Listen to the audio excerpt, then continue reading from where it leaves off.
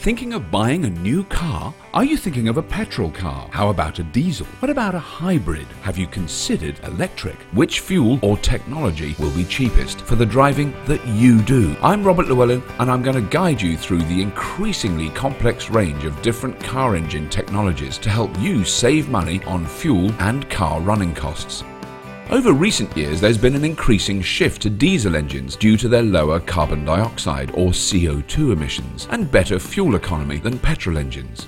A modern, efficient diesel is likely to be one of the most economical engines, potentially returning over 60 miles per gallon in real life, as well as delivering good performance. Diesels have higher emissions of some air pollutants, which can affect local air quality. This could be a problem in urban areas. They're heavier and more expensive than an equivalent petrol engine, which is reflected in the cost of the car. Diesel engines are often ideal for business drivers covering lots of miles, especially in larger cars.